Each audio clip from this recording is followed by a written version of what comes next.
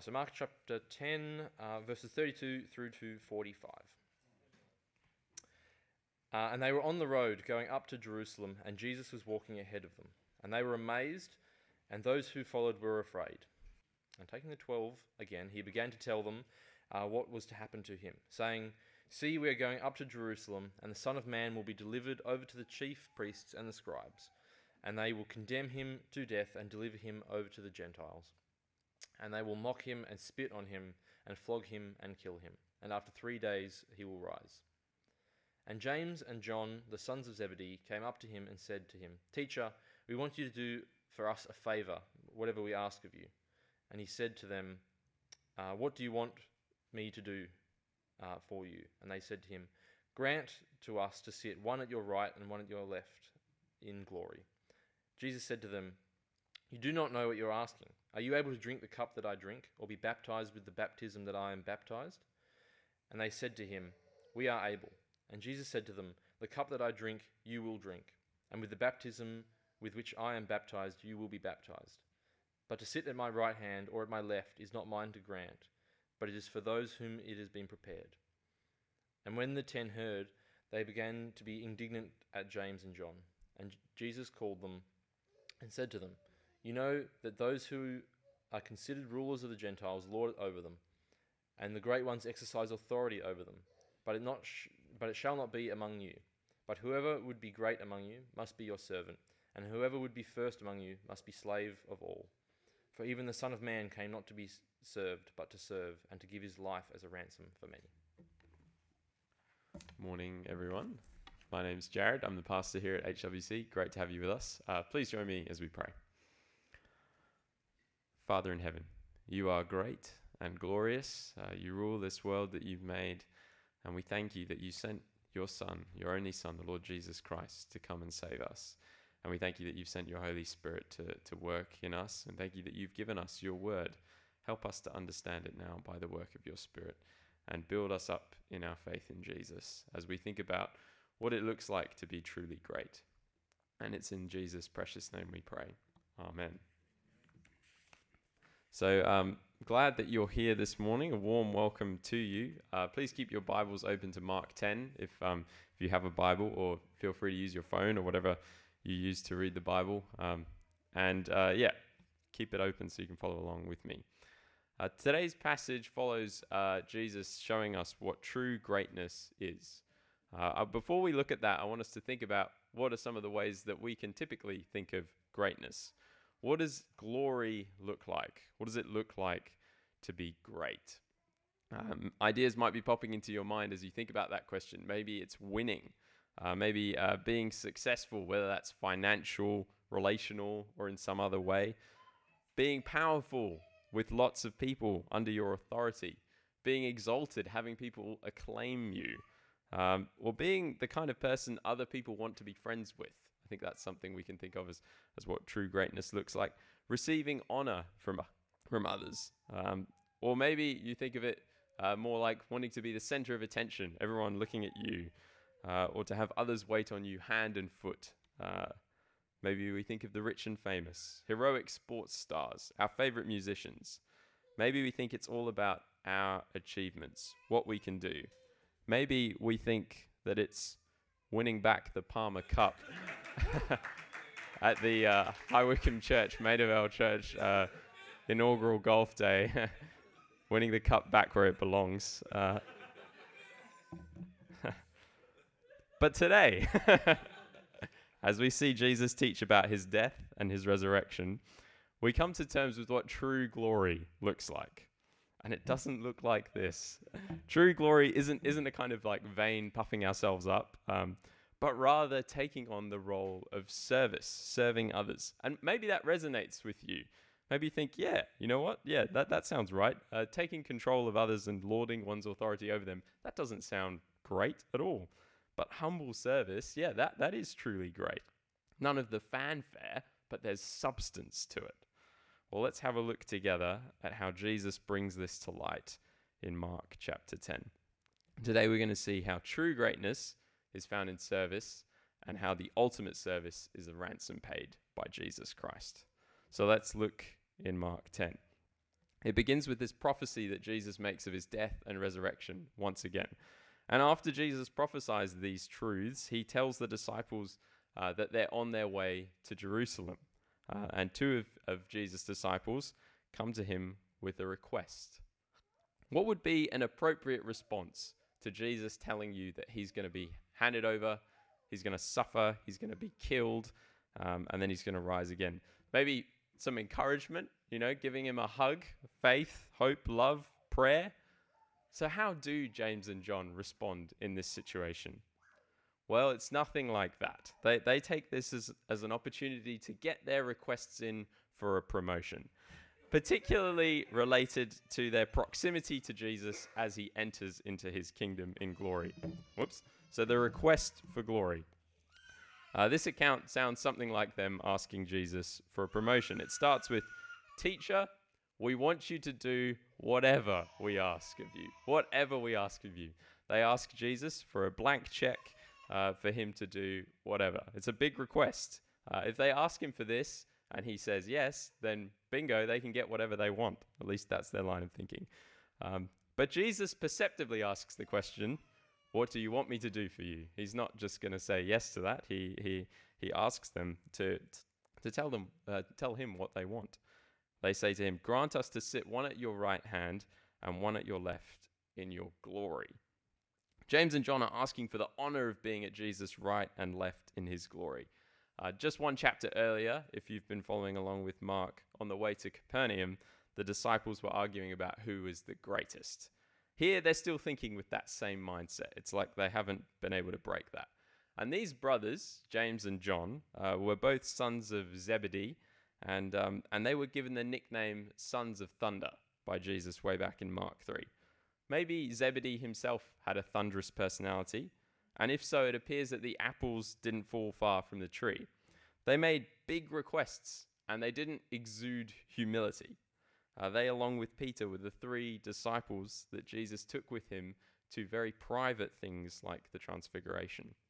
So they were already extraordinarily privileged with such amazing proximity to Jesus. They got to be in his inner circle, but they wanted more. They wanted glory, glory for themselves, specifically glory for themselves being on Jesus' right and left as he entered his own glory.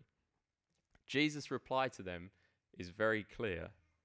"You do not know what you are asking." Now that sounds quite scary.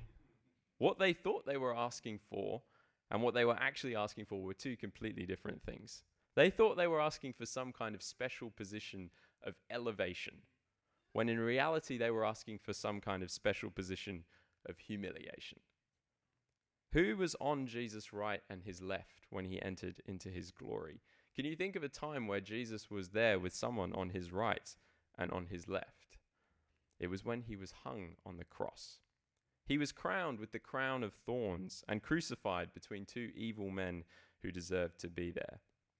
How is the cross glorious? We'll talk about that more a bit later. Coming back to this interaction, Jesus asks them, "Are you able to drink the cup that I drink, or to be baptized with the baptism with which I am baptized?" And they say to him, "We are able." I'm just going to put this down because it's getting in my way. Perhaps they thought Jesus was talking about the cup of Psalm 23. "You prepare a table before me. In the presence of my enemies, you anoint my head with oil. My cup overflows." That cup sounds like a cup everyone would enjoy drinking. Safety, peace, security. In the presence of your enemies, they can't touch you. You're safe. But Jesus wasn't talking about that cup. He was really talking about the cup and the baptism of suffering leading to death. Jesus tells them, "The cup that I drink, you will drink, and with the baptism with which I am baptized, you will be baptized. But to sit at my right hand and my left is not for me to grant, but it is for those for whom it has been prepared." James and John, as Jesus says here, will die for the name of Jesus. They will drink the cup and be baptized with the baptism with which Jesus is baptized, that of suffering and leading to death. We see this with James in Acts 12, where Herod kills him by the sword. And with John, happens sometime later as well. He was killed later. But both of them did indeed suffer and die for the name of Jesus. They died for the cause of Christ. But being on Jesus' right and his left was for those it had been prepared for. In this interaction, we're then told what the rest of the 12 disciples, of the other 10, they heard it being their request to be, James and John's request to be on Jesus' right and left in glory, and they began to be indignant or angry. And their anger, I don't think, is how could these guys insult Jesus by asking such a question. I think their anger is more like, why didn't I think of that? Classic Thunder Brothers, asking for places of glory and honor. Man, that makes me mad. Them asking for high up positions, James and John thinking they deserve that, when really, I deserve that. And so with that in mind, we now come to thinking about true greatness. We're going to see what true greatness is not, and then we'll see what true greatness is, as Jesus explains it to us. And have a look with me in Mark verses 42 to 44 to see this. And Jesus called them to him and said to them, "You know that those who are considered rulers of the Gentiles lord it over them, and their great ones exercise authority over them. But it shall not be so among you. But whoever would be great among you must be your servant, and whoever would be first among you must be slave of all." So here Jesus first highlights the world's approach to greatness, the approach the disciples were following here, that of trying to gain high up positions of power, authority, and influence. It's a kind of self-glorification, puffing ourselves up. And in contrast to that way, Jesus calls the disciples to be different. True greatness is not found in self-exaltation and pride, but in humility, self-sacrifice, and service, in giving up one's rights for the benefit of others. That's what it means when Jesus tells us that to be great, we must serve. But this is not how things worked in Gentile society or in our society or in Jewish society even. We often view greatness as having power over others, being able to get them to do what we want them to do. Maybe we view it as wanting to use our authority to lord it over people, to remind them that we're in authority over them, and to remind them that they're under our authority. That's kind of how we often think about these positions of power. But Jesus says this is not to be so among you. The world's way of kind of trying to build ourselves up, puff ourselves up and bring everyone else down has no place in Jesus' kingdom. To be first, Jesus says, we must be slave of all. And what's the ultimate example of that? We'll see in a moment that the ultimate service is the ransom paid. So throughout this passage, we've seen our world's view of greatness, James and John's view of greatness, and the rest of the disciples' view of greatness, seeking high up positions and exaltation for themselves. And if you and I are honest, we can often think that way too, can't we? I deserve glory. I want to be great. We want the high up positions and exaltation for ourselves. We, along with the 10 other disciples, would have been like angry at James and John for trying to get that position for themselves because we'd want it. And this self-glorification leads to a breakdown in relationships, doesn't it? I mean, if someone lords their authority over us, it leads to resentment and anger and bitterness. We can see that in how we relate to each other. I mean, just think about this. Do I like it when someone makes it out as though they're better than me and looks down on me? I'd hazard a guess and say no, that you don't like that. I don't like that. I don't think any of us like that. And similarly, if we do that to other people, it puts them off. They don't want to be friends with us. No one wants to spend time with the person who bigs themselves up and makes it all about them. No, we'd rather be with humble people. But this self-exaltation and pride is more than just a problem with our relationships, our personal relationships with one another here. It's completely broken our relationship with God. Jesus tells the disciples such a way of life must not be so among them. This puffing ourselves up and exaltation and pride is our sinfulness, and it deserves God's judgment. It all comes from a human desire to be God, to rule all by ourselves instead of ruling rightly under God as we were designed to. And it's for this reason that Jesus came to give his life. You see, we deserve God's judgment. We deserve to die for our rebellion. But in his amazing love, Jesus came not to get people to serve him, though he had every right to do that. Not to come to get people to serve him, but to serve us. And he did it by dying. Wow. That's Jesus. Paying our debt in our place so we can go free. That's Jesus. Buying us with the price of his blood shed. That's Jesus. Giving his life as a ransom, a payment for many. That is Jesus. Jesus didn't give his life as a ransom for everyone. Otherwise, everyone would be saved. No, Jesus gave his life as a ransom for many. And those many are God's chosen people. Everyone who believes in Jesus. Don't reject Jesus and face God's judgment. Come to Jesus today and trust him. Trust that he paid your debt and served you in a way that you could never serve yourself. Saved you in a way that you could never save yourself. Because someone will pay that debt. Either it'll be us in eternity or it was Jesus on the cross. So come to him today and trust him. The ultimate service truly is the ransom paid. Have a look at this, verse 45. For even the Son of Man came not to be served, but to serve, and to give his life as a ransom for many. At the beginning of today's passage, we read that that is the Gentiles in cahoots with the Jews, will kill Jesus. But now we've just read that he gives his life. He gives his life as a ransom for many. So how can that be? How can Jesus give his life and it be taken from him? Well, the cross is both the worst act of human evil ever and the most amazing act of God's love.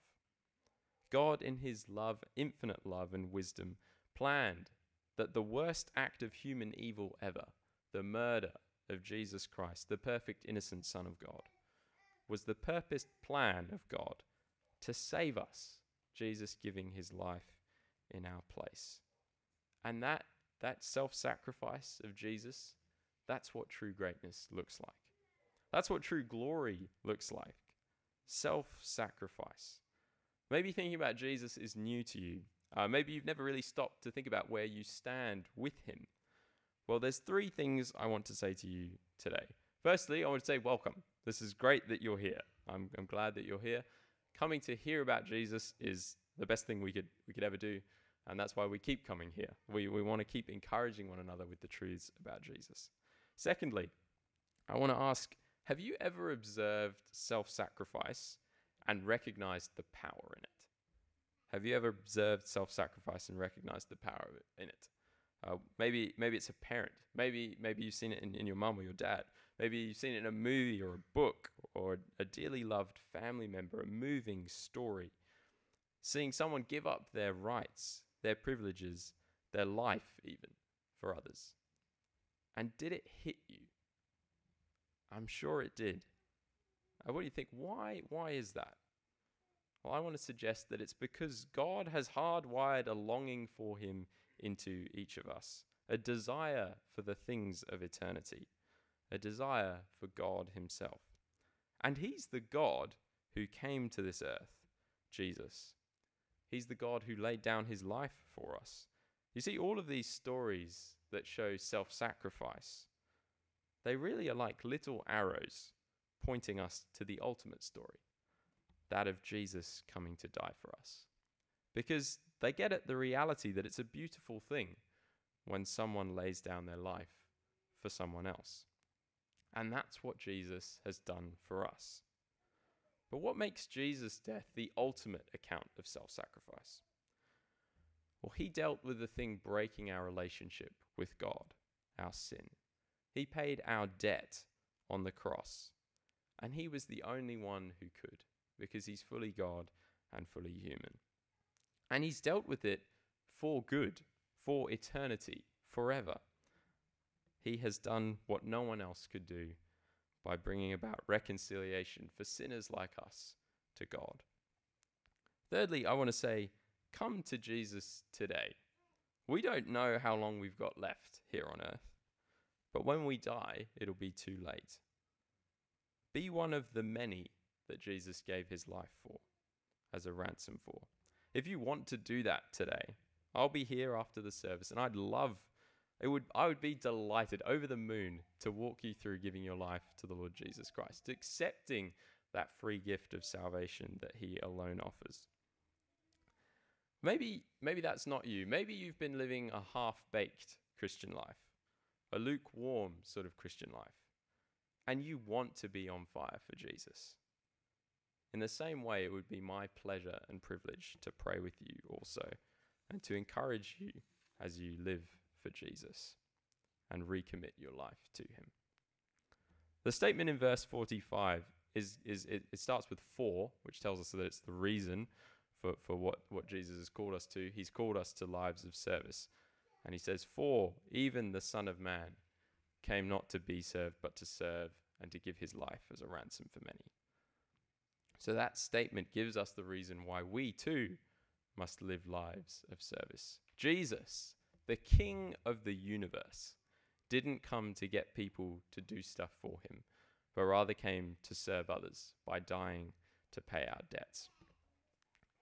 Jesus' death is an example because it's more than an example. Now that might sound a little strange. I'll explain it, and there's an illustration in here, so hopefully that clears it all up. But what I mean by that is that Jesus' death really did accomplish something. Jesus' death really did pave the way for us to be made right with God, instead of the broken relationship we naturally have with him. Jesus' death is the only way that we can be reconciled to God, and he really did pay our debt on the cross. And so his death is more than an example. Let me give you an illustration. Imagine there's a bus coming, and there's a child standing safe on the pavement, and I ran in front of the bus and I yelled, "I'm doing for this for you." And I ran in front of the bus and I got hit and I died. That's not a good example at all. That's just kind of stupid for me to do that. It's ridiculous. Contrast that with the situation where there's a child standing on the road about to be hit by a bus, and the only way to stop that happening is for the person to run and push the child to safety onto the pavement and be hit by the bus in the child's place. That is love. That is self-sacrifice. That's an example because it's more than an example. It actually did something. Jesus' death is an example because it's more than an example. If we could make ourselves right with God, then Jesus died for no reason. We need Jesus. And Jesus going to the cross, if we could make ourselves right with God, wouldn't be an example to be followed. It would just be crazy. But since we can't make ourselves right with God, since we can't bridge that gap ourselves, we can't restore our relationship with him, Jesus died for a reason. The most important reason ever. To give his life as a ransom, that is a payment for many. To pay the debt we owed God in our place. Because Jesus' death changes everything, enabling us to be right with God. His death gives us the pattern for our lives, a way of living. Jesus' death teaches us how to live.